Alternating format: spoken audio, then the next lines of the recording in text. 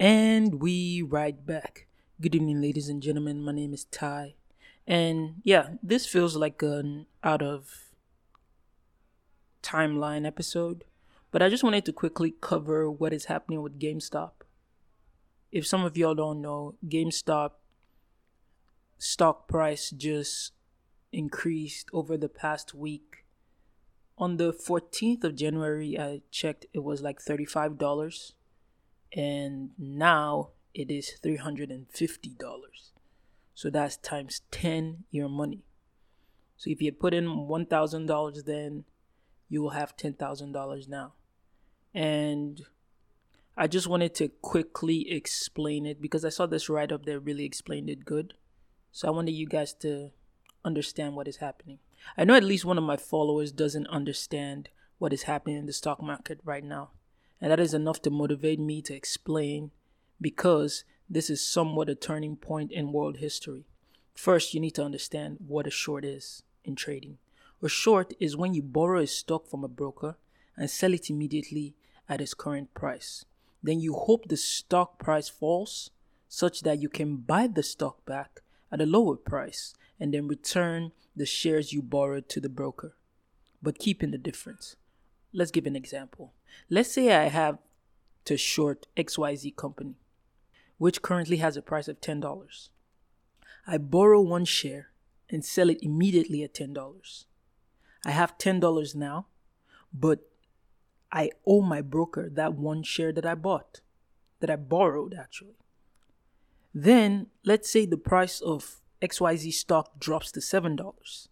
Now I can decide to buy back my short position and buy that one share at $7 and return the borrowed share to my broker.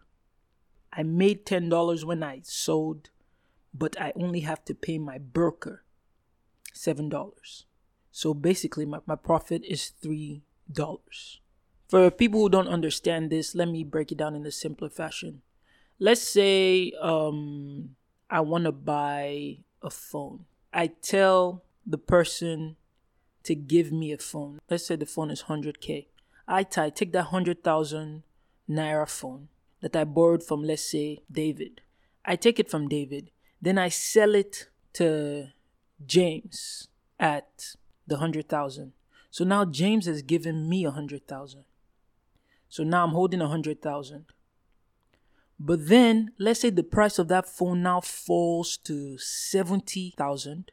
I now buy back the phone from James.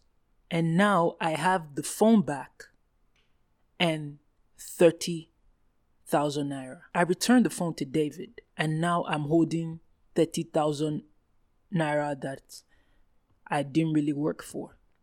But that only works if the price of the phone goes down. I hope you guys are understanding. So let me continue this article. But let's say now, instead of the price of XYZ stock dropping to $7, it goes up to $15. See, now I need to return that borrowed stock to my broker. But now it's going to cost me a lot more to buy it back. If I had to buy it back at $15 so that I can return the borrowed shares, my loss would be $5 difference between selling at $10 and rebuying at $15. Since the price can rise indefinitely, my potential losses as a short seller are unlimited. At this point, I have to buy it back and return the shares that I borrowed. The more the price rises, the bigger my losses. So see that exact story I told with the phone? Let's say that phone now goes to 150K.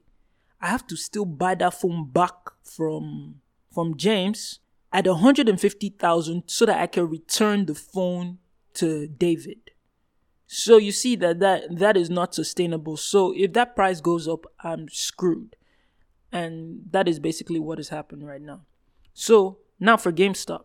A few weeks ago, a Redditor on r/Wall Street Bets noticed that a hedge fund had taken a massive amount of short trades against GameStop. They convinced everybody on the thread to join forces and buy as much GameStop stock as possible.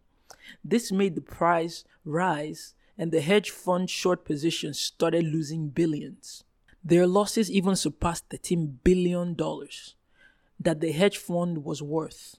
Eventually, the hedge fund had to close their short position and buy all the GameStop stock back at much, much higher prices, sending the price even higher. This is called a short squeeze. Now the hedge fund is declaring bankruptcy, and the Reddit thread is combing through other hedge funds with massive short exposures so that they can short squeeze them into bankruptcy as well. All of Wall Street is saying that public joining together in this fashion should be illegal, but really, they just lost at their own game to the masses.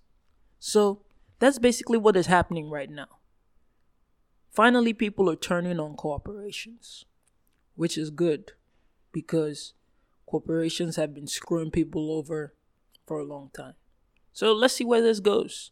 I'm pretty sure the US government is going to get involved very soon, and there's going to be regulations against doing this because capitalism.